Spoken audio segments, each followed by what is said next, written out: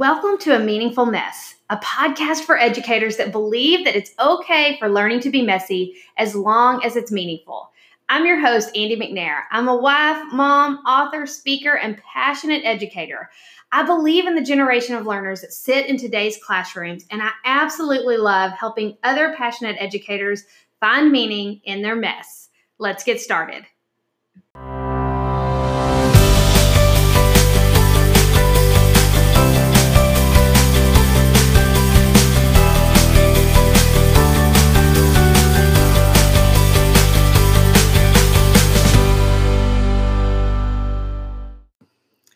Welcome back to A Meaningful Mess podcast.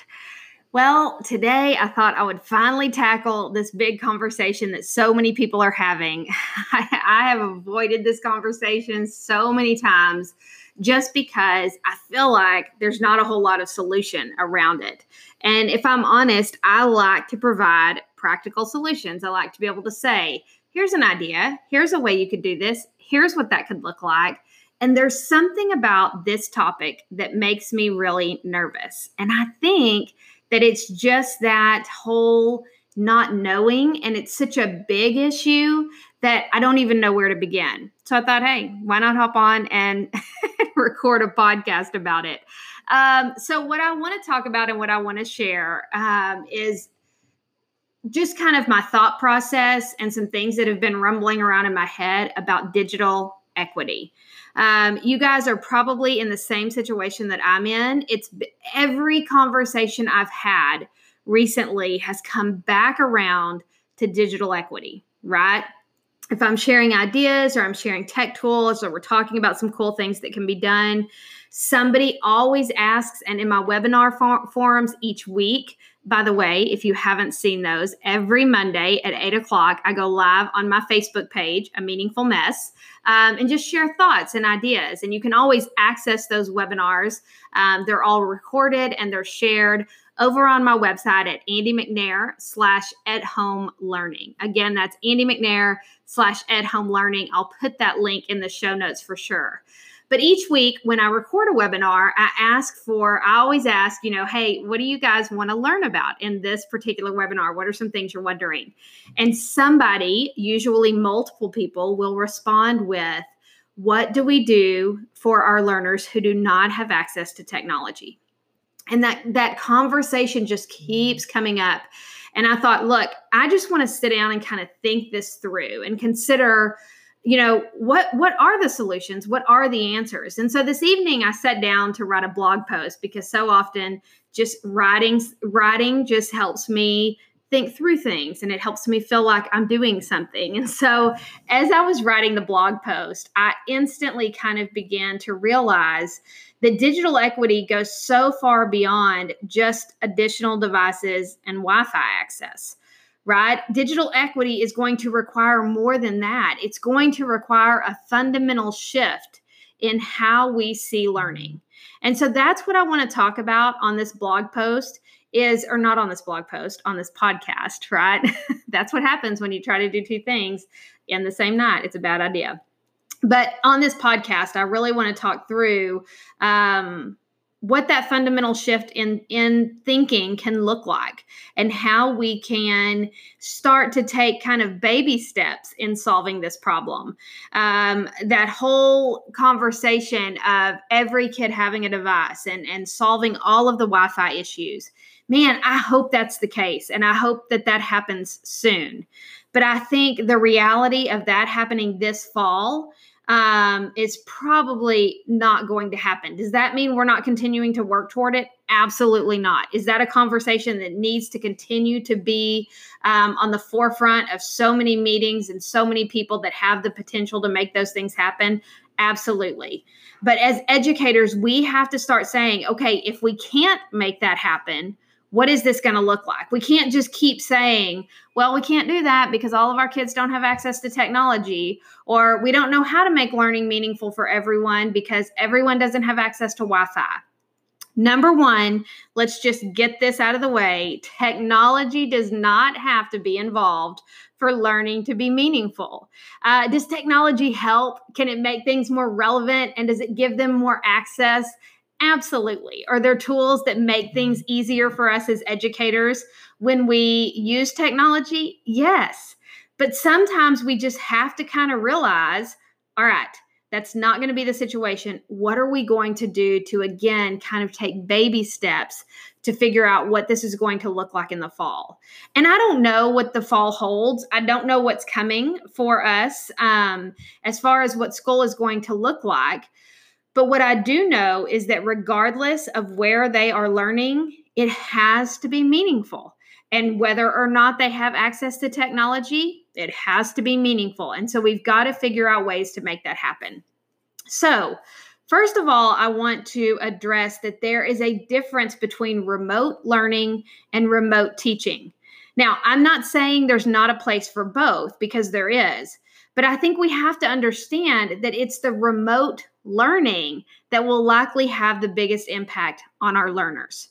You know, when I think about remote teaching, I think about educators who are delivering things through video, maybe discussion boards or learning management systems like Google Classroom, Schoology, Canvas. Those are all powerful, but somehow we have to be able to deliver the information, right? How do we give them access to what it is that they need to know? So that remote teaching is really the delivery of content from the educator to the learning. And then remote learning involves the connections that are made beyond the walls of the classroom. It transfers ownership and requires action from the learner. Technology does not have to be involved in order for remote learning to happen. Now, I think sometimes the remote teaching, in order for us to provide the content, there has to be somewhere for that to take place. So I almost see technology playing a bigger role in the remote teaching than it does always in the remote learning. Now, I want to be clear. I understand that technology can make communication easier, and it definitely can provide tools that will make learning relevant and meaningful. I'm not suggesting that it's not important to consider how we can provide additional devices and better connection. I think that again, we need to continue to explore those options. But the reality is that solution is not coming overnight. So instead, we're going to have to work toward those things over a period of time. And it's that period of time that we wait for those solutions that I want to kind of talk about in this podcast. What are some things we can do right now to start making this a better situation for those kids who do not have access or have very little access to technology? It's just an important conversation, and I think definitely one that we need to continue to have. So let's just be honest. Sitting in front of a computer, being given information is not always going to result in learning, right? You can't say that that's remote learning. That's remote teaching, right? You're being taught the information.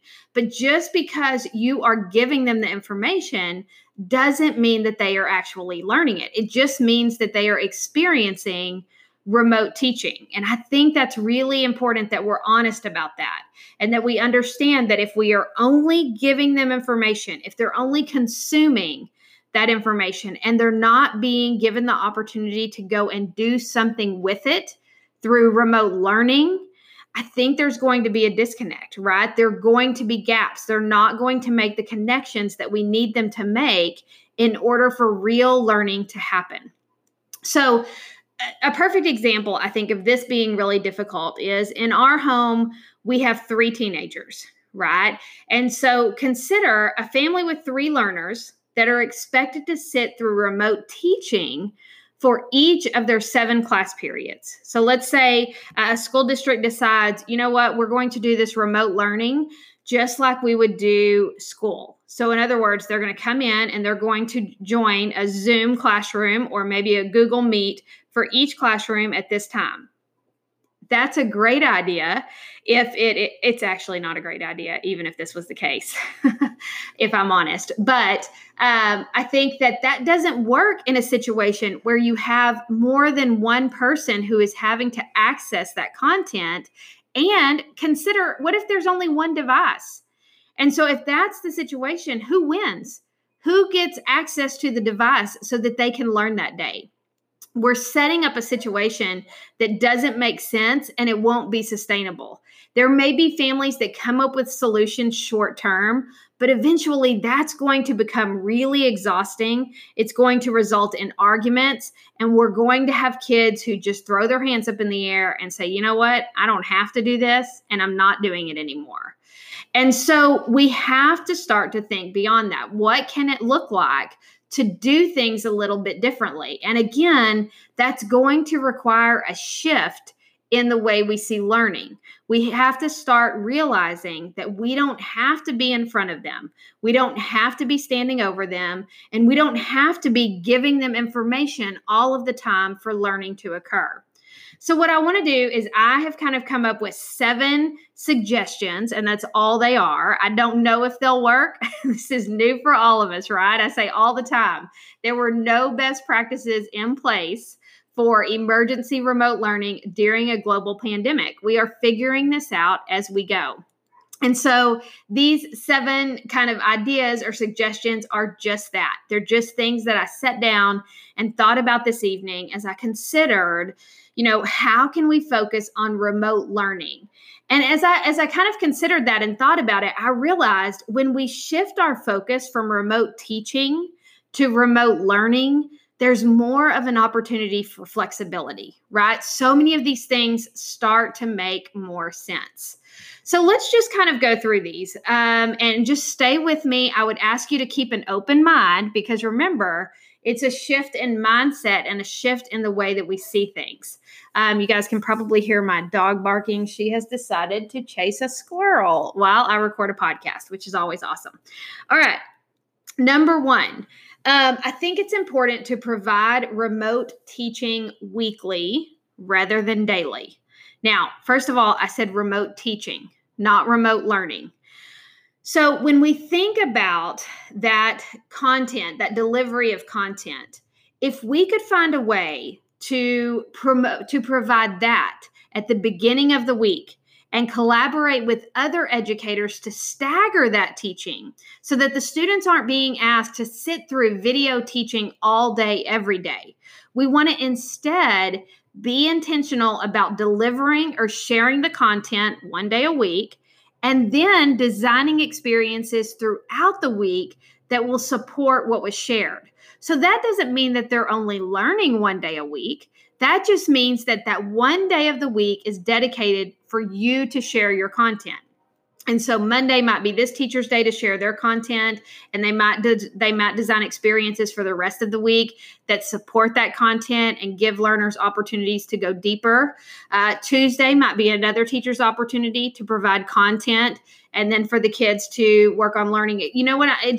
That doesn't mean that they're still not being given the opportunity to learn what every teacher is designing and what every teacher is given. But instead, it's about focusing on the learning versus the teaching. Both are important, but we have to understand that it is the learning that's probably going to give us the biggest bang for our buck. All right. Number 2, design opportunities to learn by doing. So one of my core beliefs is that I believe every learner deserves the opportunity to learn by doing. And what does that mean? I mean, what's the difference between learning by doing? It just means that kids are given the opportunity to make connections and to learn content kind of by figuring it out themselves, right? By making connections. And so don't feel like you always have to teach something in order for your students to learn. Consider things like maker activities and project-based learning experiences that can be used to help learners make connections and reach that deep understanding through connection. I'm reminded of something that they have posted on PBL Works. And if you haven't visited that website, it's definitely something you want to check out. I'll put it in the show notes. PBL Works is just a really great resource for project ideas and just anything PBL. And so one of the things that they talk about on their website are dessert projects and main course projects. And I think I talked about this in a podcast a couple of weeks ago. But there's a difference, right? A dessert project is a project that is done after the learning has taken place. And so it's like, okay, we finished. Now you all are going to work on a cute little project to kind of wrap this up. And what we want to see instead are those main course projects. So those projects that actually give our learners an opportunity to learn as they work through them. So you're actually weaving the content into those experiences so that they are learning by doing, right? So I think it's important to acknowledge that you don't have to deliver content in order for them to learn. Sometimes that content can be given, it can be learned through an experience that is designed and they do beyond the walls of the classroom, right? Which very well might be our reality in the fall. So, thinking about designing opportunities for students to learn by doing, I think is going to be really important moving forward. Number 3, consider using technology tools that are accessible across multiple devices. In other words, if a learner can use their cell phone to complete an assignment, they're probably more likely to get it done, right? Not every kid is going to have access to a personal computer or a MacBook or whatever it is that some of these tools actually require for them to use well. Now, a lot of them say that they can be used well across multiple devices, but it's important for us as educators to really try that and see, hey, on my cell phone, how easy is it for me to not only access, but use this tool? And really being thoughtful of that before asking your students to do so. So delivering content through things like Flipgrid or YouTube, that makes it really accessible for anyone that has access to a mobile device. Now, I want to say something here. If you're putting content on YouTube, I would just make that. You can always make it, I'm trying to remember the word, but it's where it's not private and it's not public, but there's an in the middle, and I just totally forgot what it is, but you guys can find it. It's kind of that middle piece of where they can only see it if they have access to the link. And that's what you would want to use if you were sharing content or sharing things with your learners on YouTube. If they're using their parent's phone or another family member's device, it really is unrealistic to expect them to every hour go in and go, oh, can I have your phone again? Can I see your device again? I need it one more time. Right? We can't expect that. That's not realistic. So that goes back to the whole 1 time a week thing, right? Where they are given that content or they have access to their teacher that first day of the week or sometime during the week so that they're only needing to have access to that device if they're borrowing it really that one time. And so when we provide the content, we want to make sure that we're clear and concise as well. Because after that, we want to provide those opportunities to learn both with and without access to technology. Okay, so hopefully that's clear. Consider using technology tools that are accessible across multiple devices. Number 4, when meeting with your class in Zoom or Google Meet, if that's how you are choosing to kind of collaborate and connect with them, that connection is so important. But it might be a good idea to record the meeting to share with learners that are unable to attend.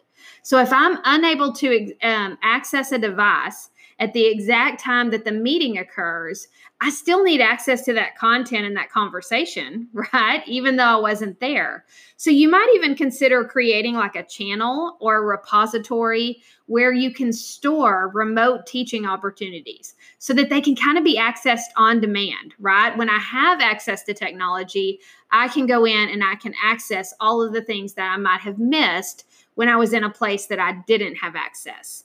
I like the idea of using Flipgrid for that and just having topics so that the kids can just go through and choose the topics that they need, watch the videos that are going to be meaningful, and the ones you've asked them to kind of complete or watch. And then you can even within Flipgrid, because you can do those topic attachments, you can attach different learning experiences there as well. So it can really be that one-stop shop, that repository where students can access things on demand, where they don't have to attend them live. I think that is a really cool idea and something that we need to consider. Number 5, provide options. Choice boards are a great way to do this, and I am like a super fan right now of digital choice boards. And if you haven't seen these, do yourself a favor and visit slidesmania.com. Slides Mania, I'll make sure that I link to this in the show notes, but Slides Mania, whoever has created that website is just doing such a great job right now supporting educators. So there is in Slides Mania, when you click on educators, it's either educators or education. And then there are choice boards. And so you click on choice boards, and she has created all of these amazing templates that you can use within Google Slides to actually create choice boards. And it's so easy to do. It takes so much of the work off of you. But using those choice boards, if you're intentional about designing experiences that are meaningful both with and without access to technology, you're giving your kids an opportunity to experience learning regardless of their situation. So look at those templates and think about, hey, how could I provide, meaningful experiences for my kids who have access to technology, as well as my kids who don't have access?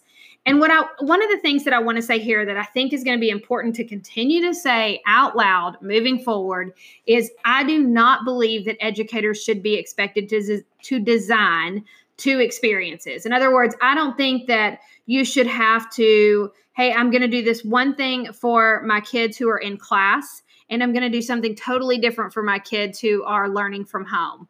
That is not going to work. It's not going to be sustainable. But if you can just take an idea, right? If you can take an experience and just ask yourself, don't change the experience, but just think through, what does this look like with technology? And then what's another way that I could do this same thing without access to technology? And you're going to have to get creative. You're going to have to think differently. And every once in a while, there's going to be that one experience where you're like, you know what?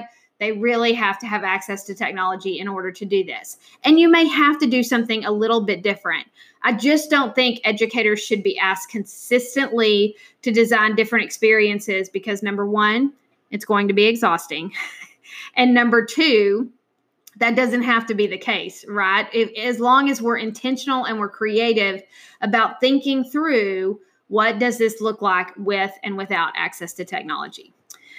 All right, we're almost done, y'all. Number 6, focus on the connections that can be made in the kitchen, that can be made outside, and that can be made beyond the virtual classroom.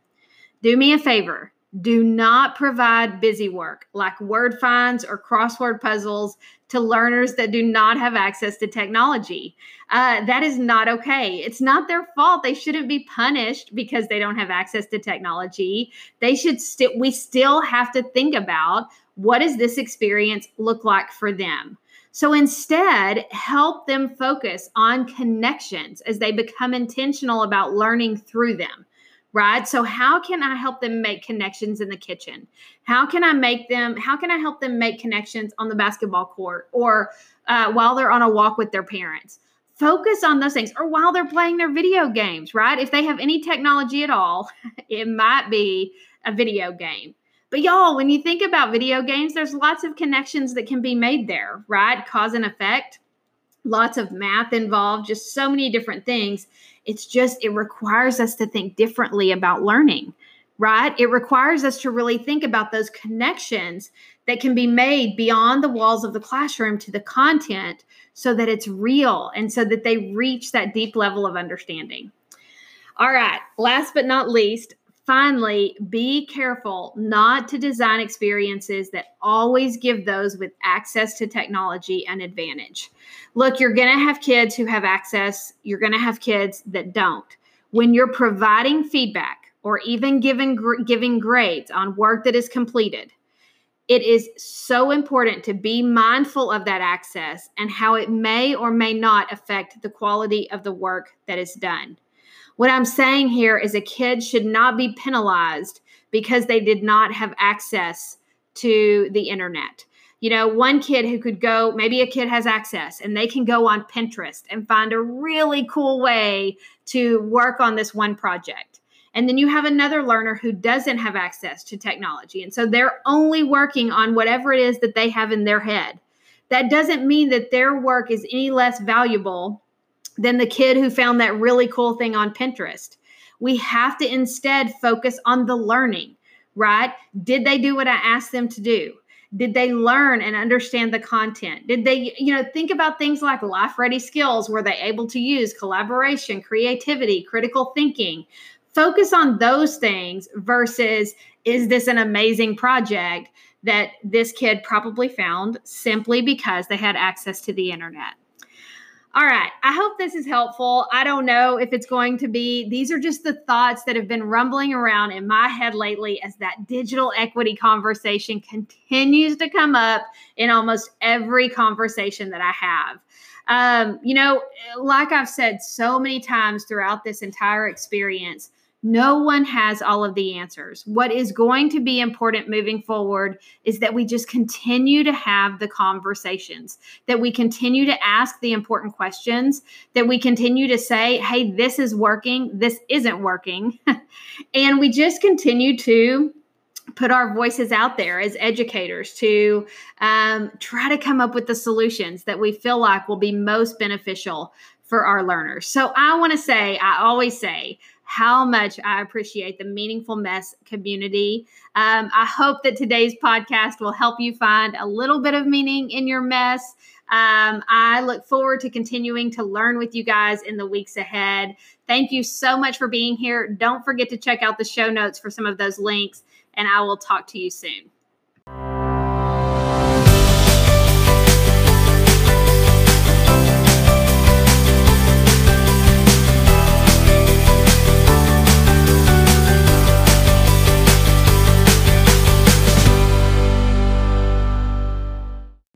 Thank you so much for taking time out of your day to learn with me today.